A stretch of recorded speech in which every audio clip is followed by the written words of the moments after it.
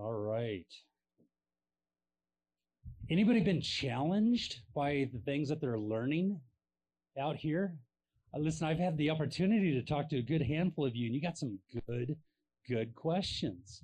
I love it. I love the fact that you are thinking. I am going to. I see the first question. If you don't know, if you haven't heard, if you're under a rock living somewhere, we're giving you the opportunity to ask whatever questions you want to ask.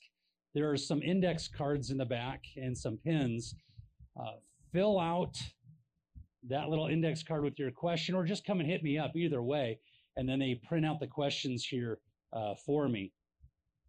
And I'm just going to address the first question here as my sermon, as my message, because I was going to do it anyways. How can we say God is all powerful and loving when he can't or won't stop terrible things from happening? That's a good question. I love it. It's the number one question I get actually when I'm out on the street. So that is my message. So I'm going to give you a little bit longer answer. Now, my message typically for a question like this is about 2 hours long. Usually when I go to a secular university, I will lecture on this subject. It's called theodicy, the problem of evil. So I will lecture in that setting for 1 hour, and then I will open it for questions and answers for another hour from the faculty and the student body, where they can just come up to a microphone and ask whatever question they want to ask. And once again, it's not the fact that I have all the answers, because I really don't. But I know where to look. I've been around for 31 years as a Christian, so I know where to look and to find the answers. If you have your Bibles or your apps, swipe open to 2 Peter chapter 3, verse 9. And this really is the answer to the question. 2 Peter 3:9. I will read it for you. It says, "The Lord is not slack concerning his promise, as some count slackness, but is long-suffering toward us, not willing that any should perish, but that all should come to repentance." I want you to consider this letter. I'm going to tone down this letter because we have some real little ones inside of our presence here, but I want you to consider this letter because I think it is a gross charge against Christianity, and it's something that we will all face sooner or later. The title of the letter is God is a Monster. And so the letter is written. It says, "I've been taught since I was a little girl that God is love and a benevolent Father. I've been trying to understand this in light of the explicit contradictions in these concepts. You see, man has been suffering ever since his inaugural visit to this earth. As soon as he arrived, he was haunted by wild animals, and he suffered starvation and dehydration. God just creates millions of innocent people, and then he puts them through all sorts of hardships and sufferings.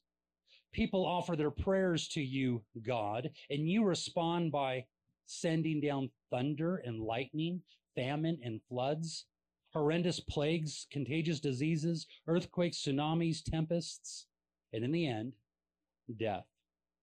Nice payoff. Nice answer to prayer, God. You don't seem to follow the norm.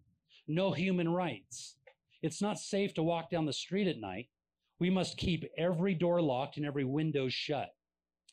Evil runs rampant in the streets, and there is no justice, from crooked cops to paid-off judges. No one is to be trusted, not even you.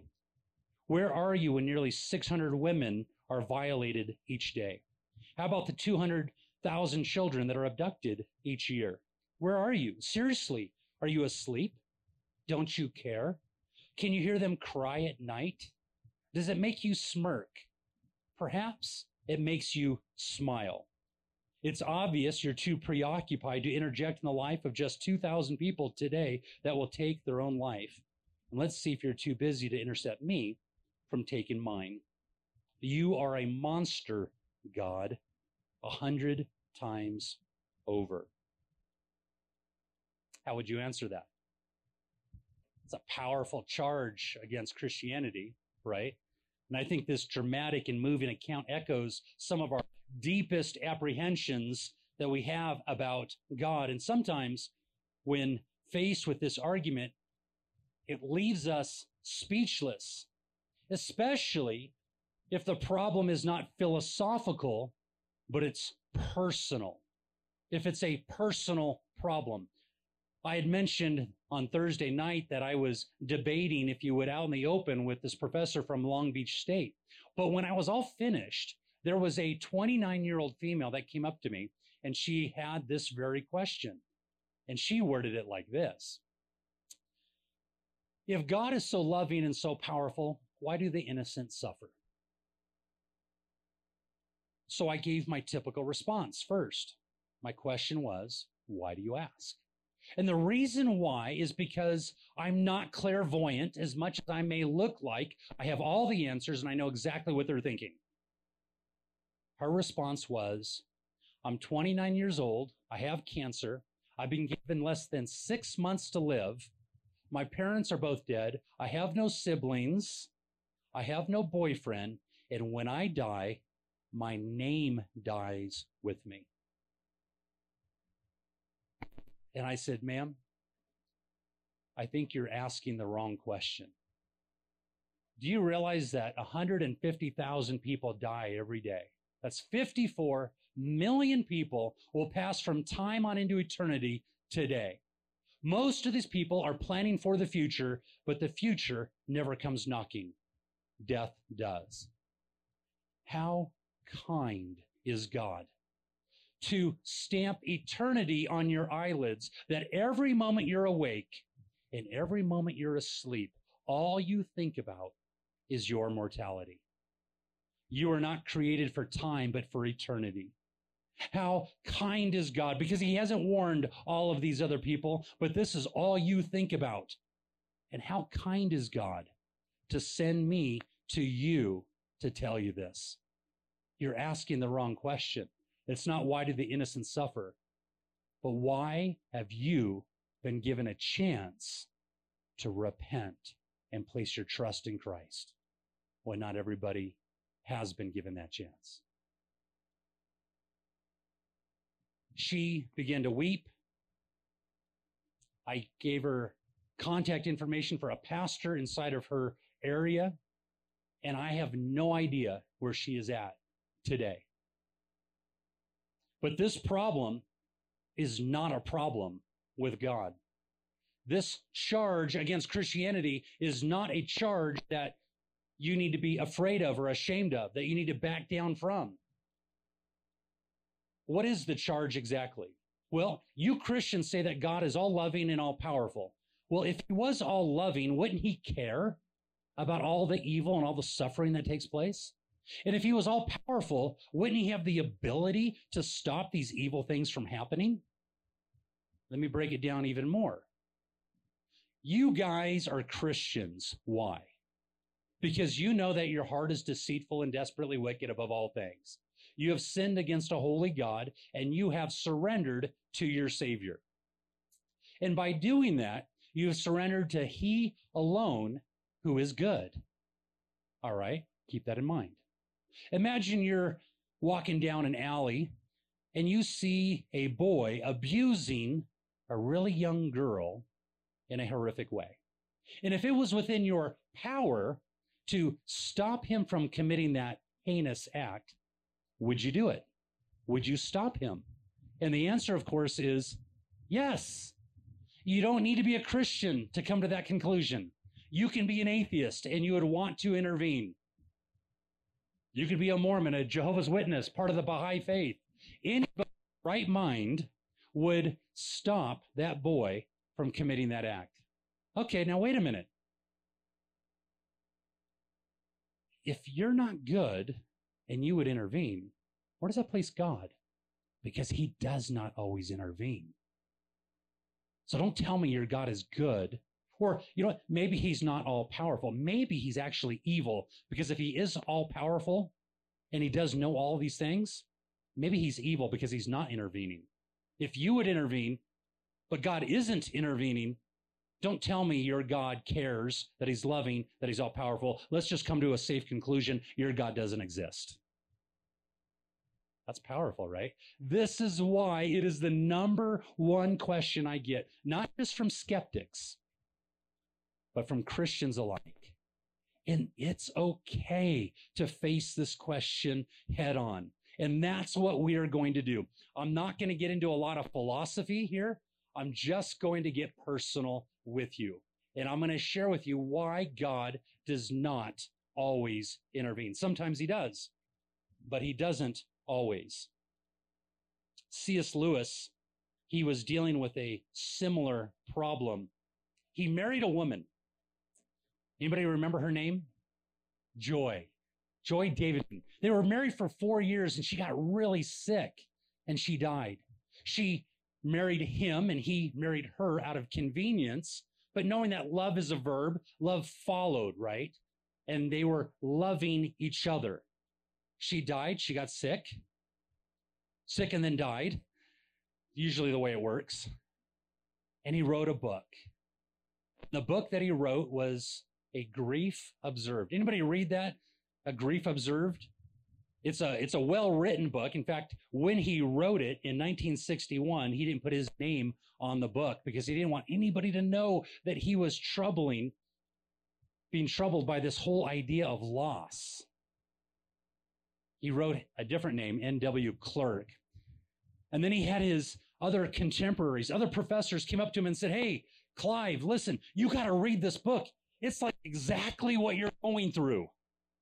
And so he did. He heeded the advice and he read his own book over and over and over again. You see, for C.S. Lewis, it was not a problem whether God existed or not, but rather, is God good? Because if God is good, why doesn't he intervene? Because he doesn't always intervene. So that's the challenge. But here's my question. What if your best doubts on whether or not God exists actually show that he does exist and that God is actually good? What if your best arguments saying God can't exist because God doesn't intervene, I don't see him anywhere, is actually going to be proof that he does exist and that he really is good? That's what I'm going to share with you here today, because this is a great objection that comes our way. So I have one point. Evil does exist, and it exists because God is good, and it is designed to push you and to thwart you towards the only one who can save you from the evil that you will find inside this world. Listen to this scripture in Proverbs 6, verse 14. Perversity is in man's heart, and he devises evil continually. He sows discord. The Bible says that man's heart is deceitful and desperately wicked above all things. You know, when I'm on the college campus, I'll say, how many people here would like to see God get rid of all the evil in the world? And the people that are listening, they raise their hands nice and high and they say, yes, where is God? Why doesn't he get rid of all the evil in the world? Then I take it a step further and I say, how many people would like to see God get rid of all the rapists and kidnappers and traffickers, all of these crazy people who like to fly planes into Twin Towers? How many people would like to see God get rid of all of these sorts of people? And all their hands are lifted up nice and high. And then I say, how many people would like to see God get rid of everybody that has ever told one lie? And there's crickets. How many people would like to see God get rid of everybody that has ever stolen one thing? How many people would like to see God get rid of all the people that have dishonored their parents just one time? Right? You don't need to murder 10 people to be a murderer. You don't need to steal 10 things to be a thief. You don't need to tell 100 lies to be a liar. We think evil is really high and really far out there. But we fail to recognize that God has a longer list of what is evil than you and I. In fact, he says lying lips are an abomination to him. And then he goes on to say that no liar will inherit the kingdom of God. So there's a lot of evil out there, but what we must recognize that if God were to come at 12 o'clock tonight to get rid of all the evil in the world, where would you be at 12:01?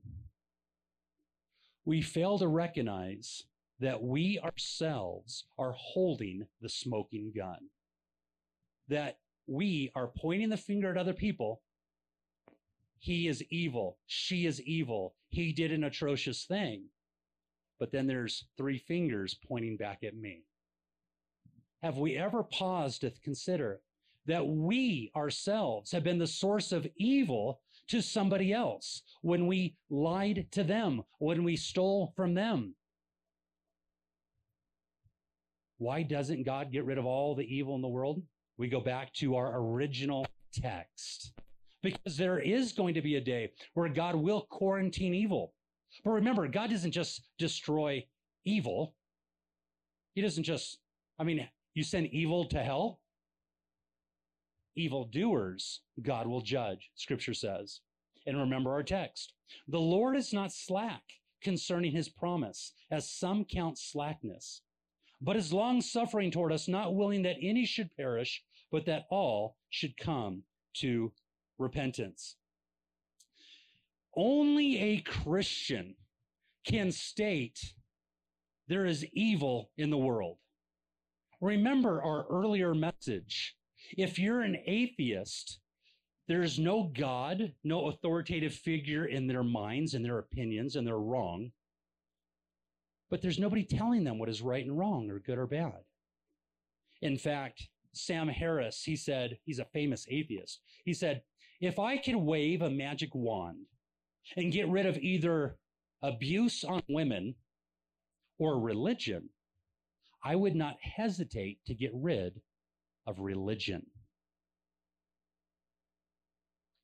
Richard Dawkins, the Pope of atheism, he said, there is no purpose to life. There is no evil and there is no good. We are merely dancing to our own DNA. You see, an atheist, rightfully so, bringing to its logical conclusion, will say there really is no such thing as evil. We're just making decisions. You make a decision to love and nurture your child. This person makes a decision to not feed their child. Neither decision is correct in the eyes of the atheist. But in the eyes of the Christian, we know, because Scripture has allowed us to know these things. Proverbs 20, verse 6. It says, most men will each proclaim their own goodness. What does that mean? That means if I go up to you and I say, would you consider yourself to be a good person? You might respond with, yeah, you know what? I'm a pretty good guy. And I go, really, why? Why are you a good guy? And then you begin to compare yourself to somebody else. You go, I'm pretty good. I'm not like that guy. That guy, he's smoking marijuana. He's doing drugs. So I go up to that guy who's doing drugs. And I say, you shouldn't be doing drugs. That's not a good thing. It's not good for your body. And he goes, yeah, but I'm still a good person. I'm not like that guy. That guy beats up his family. So I go up to the guy who beats up his family and I says, would you consider yourself to be a good person? He says, yeah, I'm a good person. I'm not like that guy. That guy murders people. So I go up to the murderer very carefully. Would you consider yourself to be a good person?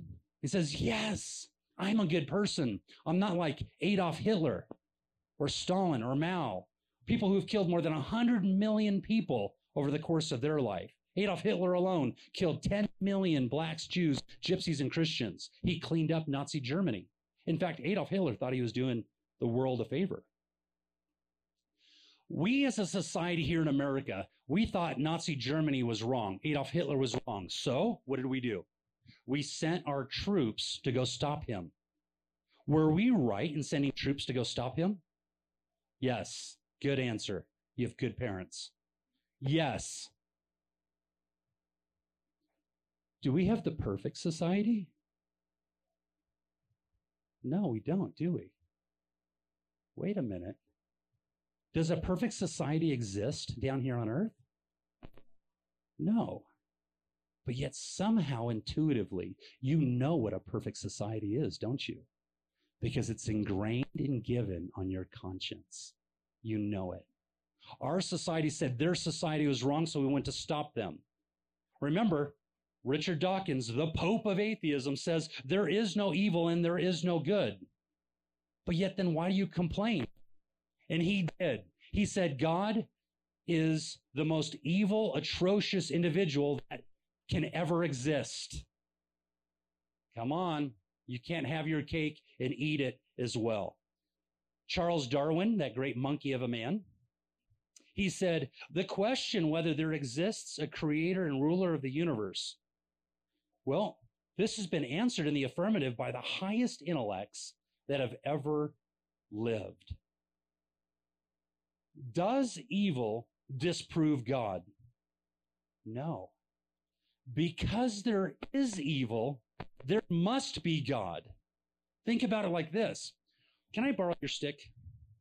Thank you. That's a pretty straight stick, isn't it? Is it an absolutely perfectly straight stick? You must have very terrible eyesight. Is this an absolutely perfectly straight stick? It's not, is it? How do we know? Because we know that which is straight. And we can't say something is crooked unless we know that which is straight. And that's what C.S. Lewis said.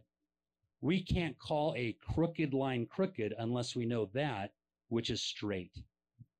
What was his point? We can't say something is evil unless we know that which is good. And you cannot have evil without good. And you cannot have good without God. If there is no God, then there is no difference between a man who kills his dog to feed his starving son or a man who kills his son to feed his starving dog. But there is a God. He is alive. He is powerful. He cares about right and wrong. In fact, every idle word a man speaks, he'll have to give an account thereof on the day of judgment. I'm going to tell you two different stories, and I want you to tell me which is the good man and which is the bad man, okay? Here's the first story.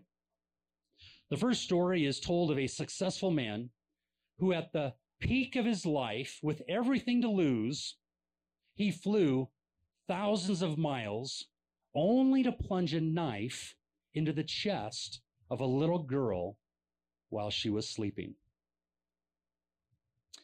The second man was sitting on a bus, and a blind man went to get on that bus, and he gave up his seat so that blind man could have a seat. Who's the good man and who's the bad man? They're both good. Thank you for playing. You've lost. The one in the bus is what? The good man.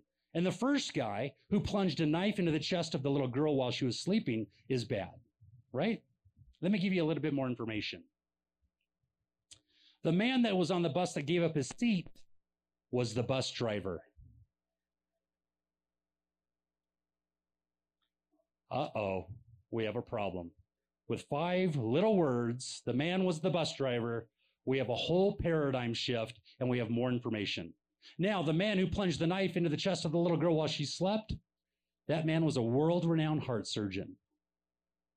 And on his own dime, he flew from Germany to upstate New York. He performed a life-saving surgery with his own nurses, with his own doctors, with his own money, and he saved that little girl's life.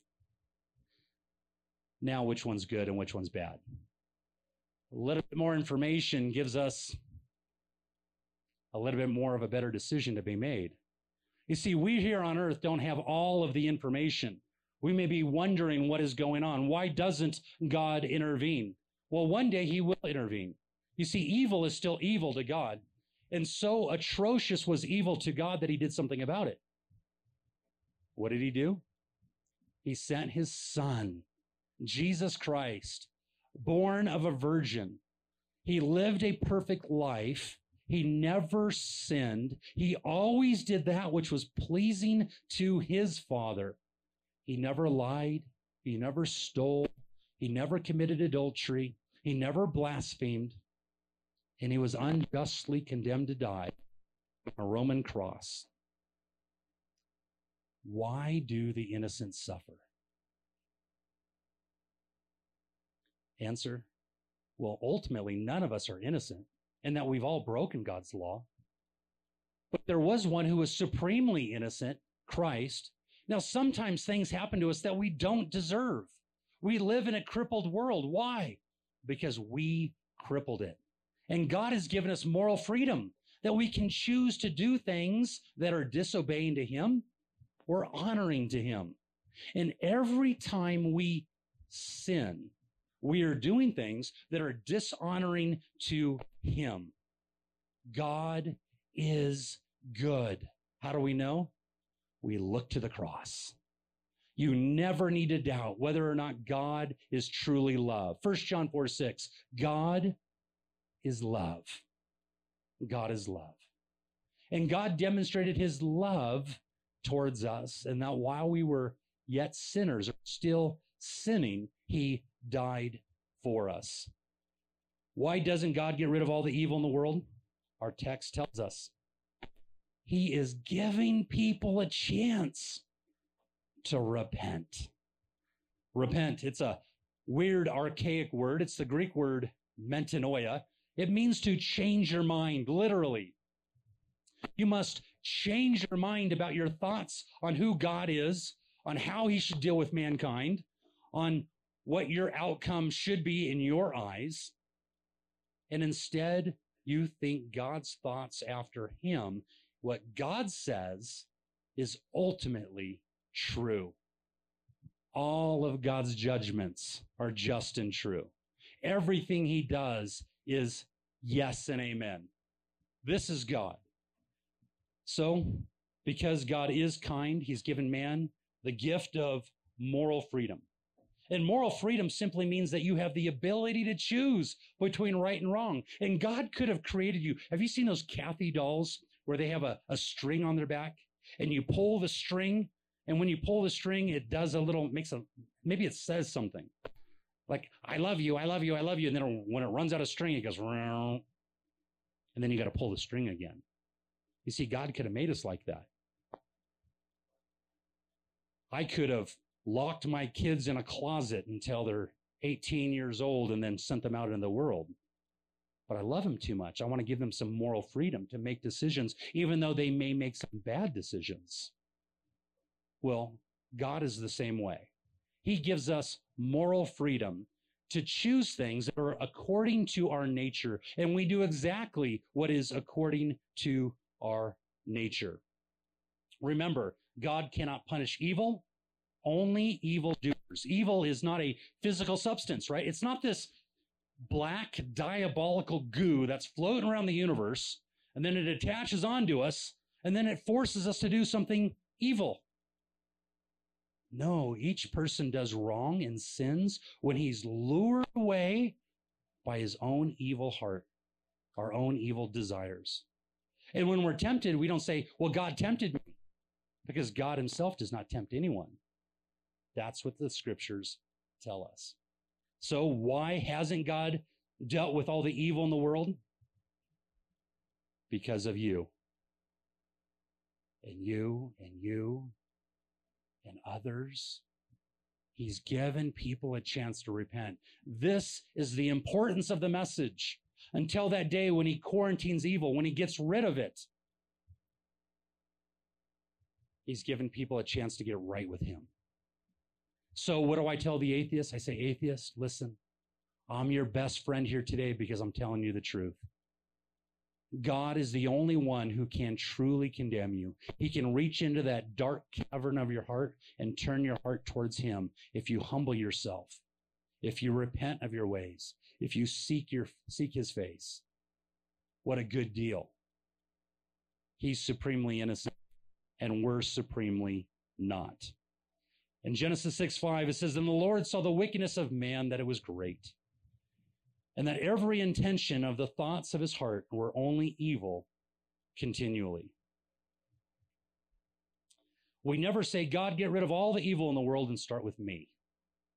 We write letters and we accuse God of wrongdoing and we raise our fists and we snuff our nose. We say, if God is real, you have him appear. If God is real, you have him answer to my beck and call. We wouldn't do that with the Queen of England, would we? We wouldn't do it with the President of the United States. Whether you agree or disagree with the President, you wouldn't say, if the President wants to meet with me, you have him come here. I have time between this hour and this hour. You would have a level of respect, whether you agreed with his policies or not. We wouldn't do that with the Queen of England, yet we do that with God. May God have mercy on the way we approach him. Life is quick. One final point. We must remember that the Bible does not tell us everything we want to know about God, but it certainly tells us everything we need to know about God. Everything you will ever need to know about God is found in Scripture. And therefore, let him who boasts boast in this, that they know me, that they understand me. And we're brought to a text, Romans 8:28. We have it highlighted, we have it underlined perhaps, and some of us even have it memorized. And we know, we're convinced that all things are working together for good. Some things, most things, nope. It says everything. So as a Christian, when something comes your way and you might be a little confused, maybe even disheartened, and you're persuaded everything's against you, all you got to do is look back at the cross and you realize, listen, if God is willing to die for me, you tell me what he wouldn't do for me. And if he's going to have me go through this, then it's good for me to go through this. For God's glory, I go through difficult things. And I take it a step further, as I've shared with my kids, and I understand that there are evil, dastardly deeds that take place to us and through us to other people. But if Romans 8:28 is truly true, that all things are working together for our good, then the logical conclusion is that everything that will ever happen in your life is a stepping stone designed for you to take to bring God glory. So you could, in one sense, say there's no such thing as bad news. My spouse's infidelity, my wayward child's rebellion, the losing of my job, the losing of my eyesight, that God is big enough to prevent these things from happening, but he chooses not to do so. But in reality, it's not because he's so busy. He's actually looking at everything. He has the hair on my head numbered. He's intimately acquainted with all of my ways. He knows my rising up and my sitting down. He understands my thoughts from afar. He understands my far off thoughts. He understands what I don't even understand. When I think nobody knows what I'm going through, God says, I know you. And that word know is the same word that Adam knew his wife and conceived a child. It speaks of intimacy. No such thing as bad news. And I understand that there's bad news. But let's have a lofty view of God and his sovereignty, that God does whatever he wants, whenever he wants, to whomever he wants. He answers to no one. He doesn't care what we think about it. God is in heaven. He does what he pleases. It's okay for God to be God. R.C. Sproul said that there's not one maverick molecule in the entire universe. He knows everything that is happening and going on. All things are working together for good. So I say, Christian, I don't ultimately know why you're going through what you're going through or why that happened to you when that happened to you. But I know that God is big enough and he has intervened. He is intervening, and all things are working together for your good and for his glory. Does anybody have any questions concerning what I just shared? Because undoubtedly, as I said, this is the most popular, prevalent question, objection that we get out on the street. and I want to give you a chance. Let's just work through it as a family. How is my answer usually received? Well, I was once asked the question, how many people have you led to the Lord? And my answer, all of them. And what God does with them at that point is up to him, right? It's not my job to save people because I can't save anybody. I just want to be just and true with the message. And ultimately, the answer, why evil exists, here's the ultimate answer. For reasons known only to God. He allows evil to exist at the same time as him. How marvelous is God to do so, right? Some people receive it, like that woman, that 29-year-old woman at Long Beach State. And it didn't take much for her to get to that place, right? God has always had his remnant, his people, who will always eventually bow to the dictates of God. And then there will be some people that will reject and continually reject. And there has been an old adage, a maxim pun that goes like this. The same sun that softens the clay, the same sun that hardens the clay, softens the wax. So it could be the same message, and somebody's heart can get maybe a little bit hardened, and somebody else's heart can get a little bit more softened. So it's not our job to be fruitful, but faithful. But even when we're faithless, he remains faithful. Yes, I see that beautiful hand in the front. She says, I can save people. If somebody's drowning, I just jump in the water and I get them. You get an A on that. And she actually raises up a very good point. I don't know if she realizes it or not. There is a crime called depraved indifference.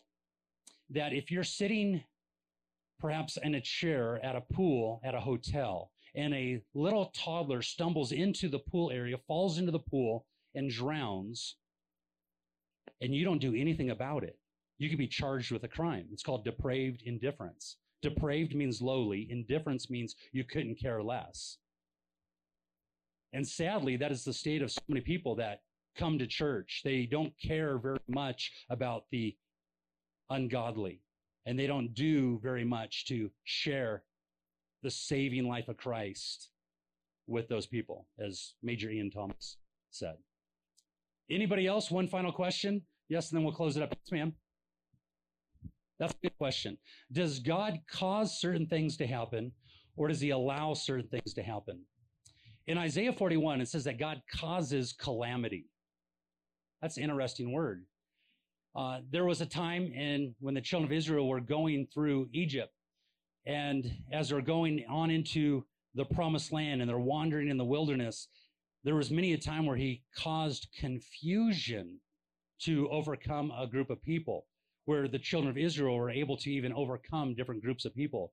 So God can cause confusion. He can cause calamity. God is not, however, the author of evil. He's not. There's a confusion on what that means there in Isaiah 41, because the word there in the New King James and even the King James is the word evil, that God causes evil. But no, God does not cause evil in that same sense, because he's not the author of evil. But he certainly uses evil, and he allows certain people to do certain things to cause him to be glorified. Like, why did God? I was talking with a gentleman earlier at dinner today, and he said, if God knew, something to the extent of, if God knew that Adam and Eve were going to sin, why did he have Satan inside the garden? Did God put Satan inside the garden? And I said this, listen, yes, we currently are in plan A with God's redemptive story in history. There is no plan B. When Adam and Eve sinned, God wasn't saying, oh no, what am I going to do? God has never said, oops. It's not in his vocabulary. When Judas sinned, it was foreshadowed and prophesied that Judas would sin, that he would betray the Son of Man with a kiss, and that's not what lips are designed for. And it says, it would have been better if he was never born at all. The most atrocious evil act ever to take place was the killing of the Son of God. And at the same time, it was the most beautiful, loving act that has ever taken place. Does God cause things to happen for his glory? were starting to get above my pay grade. And I would say, yes, God does whatever he wants to do. God is in heaven. He does what he pleases, and all things are working together after the counsel of his will. Everything is working together for good. Now, I've got questions and I've got thoughts and I've got wonderings myself in the midst of all of that. And I know that Satan is not the rival of God, right? When Satan fell out of heaven in Isaiah chapter 14 at the speed of light, 186,000 miles per second, God wasn't moved. He didn't blink. He wasn't pacing back and forth, and there was no sweat on his brow. And Satan serves the purpose for which God has ultimately designed him for. And I just don't get it. But I trust God to be in control. Father, we thank you that you are good, and all the things that you do are good, and that you orchestrate all things together for your good and for your glory and for our good. God, may you do what you once again deserve to receive and do, and that is to receive praise and honor due to your name. For worthy is the Lamb to receive the reward of his suffering.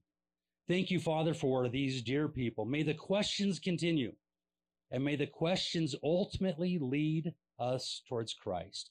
Because if we're not arguing towards the gospel, towards grace, and towards the cross, well, then we're just arguing, and God forbid. And it's in Christ's name we pray. Amen. Amen.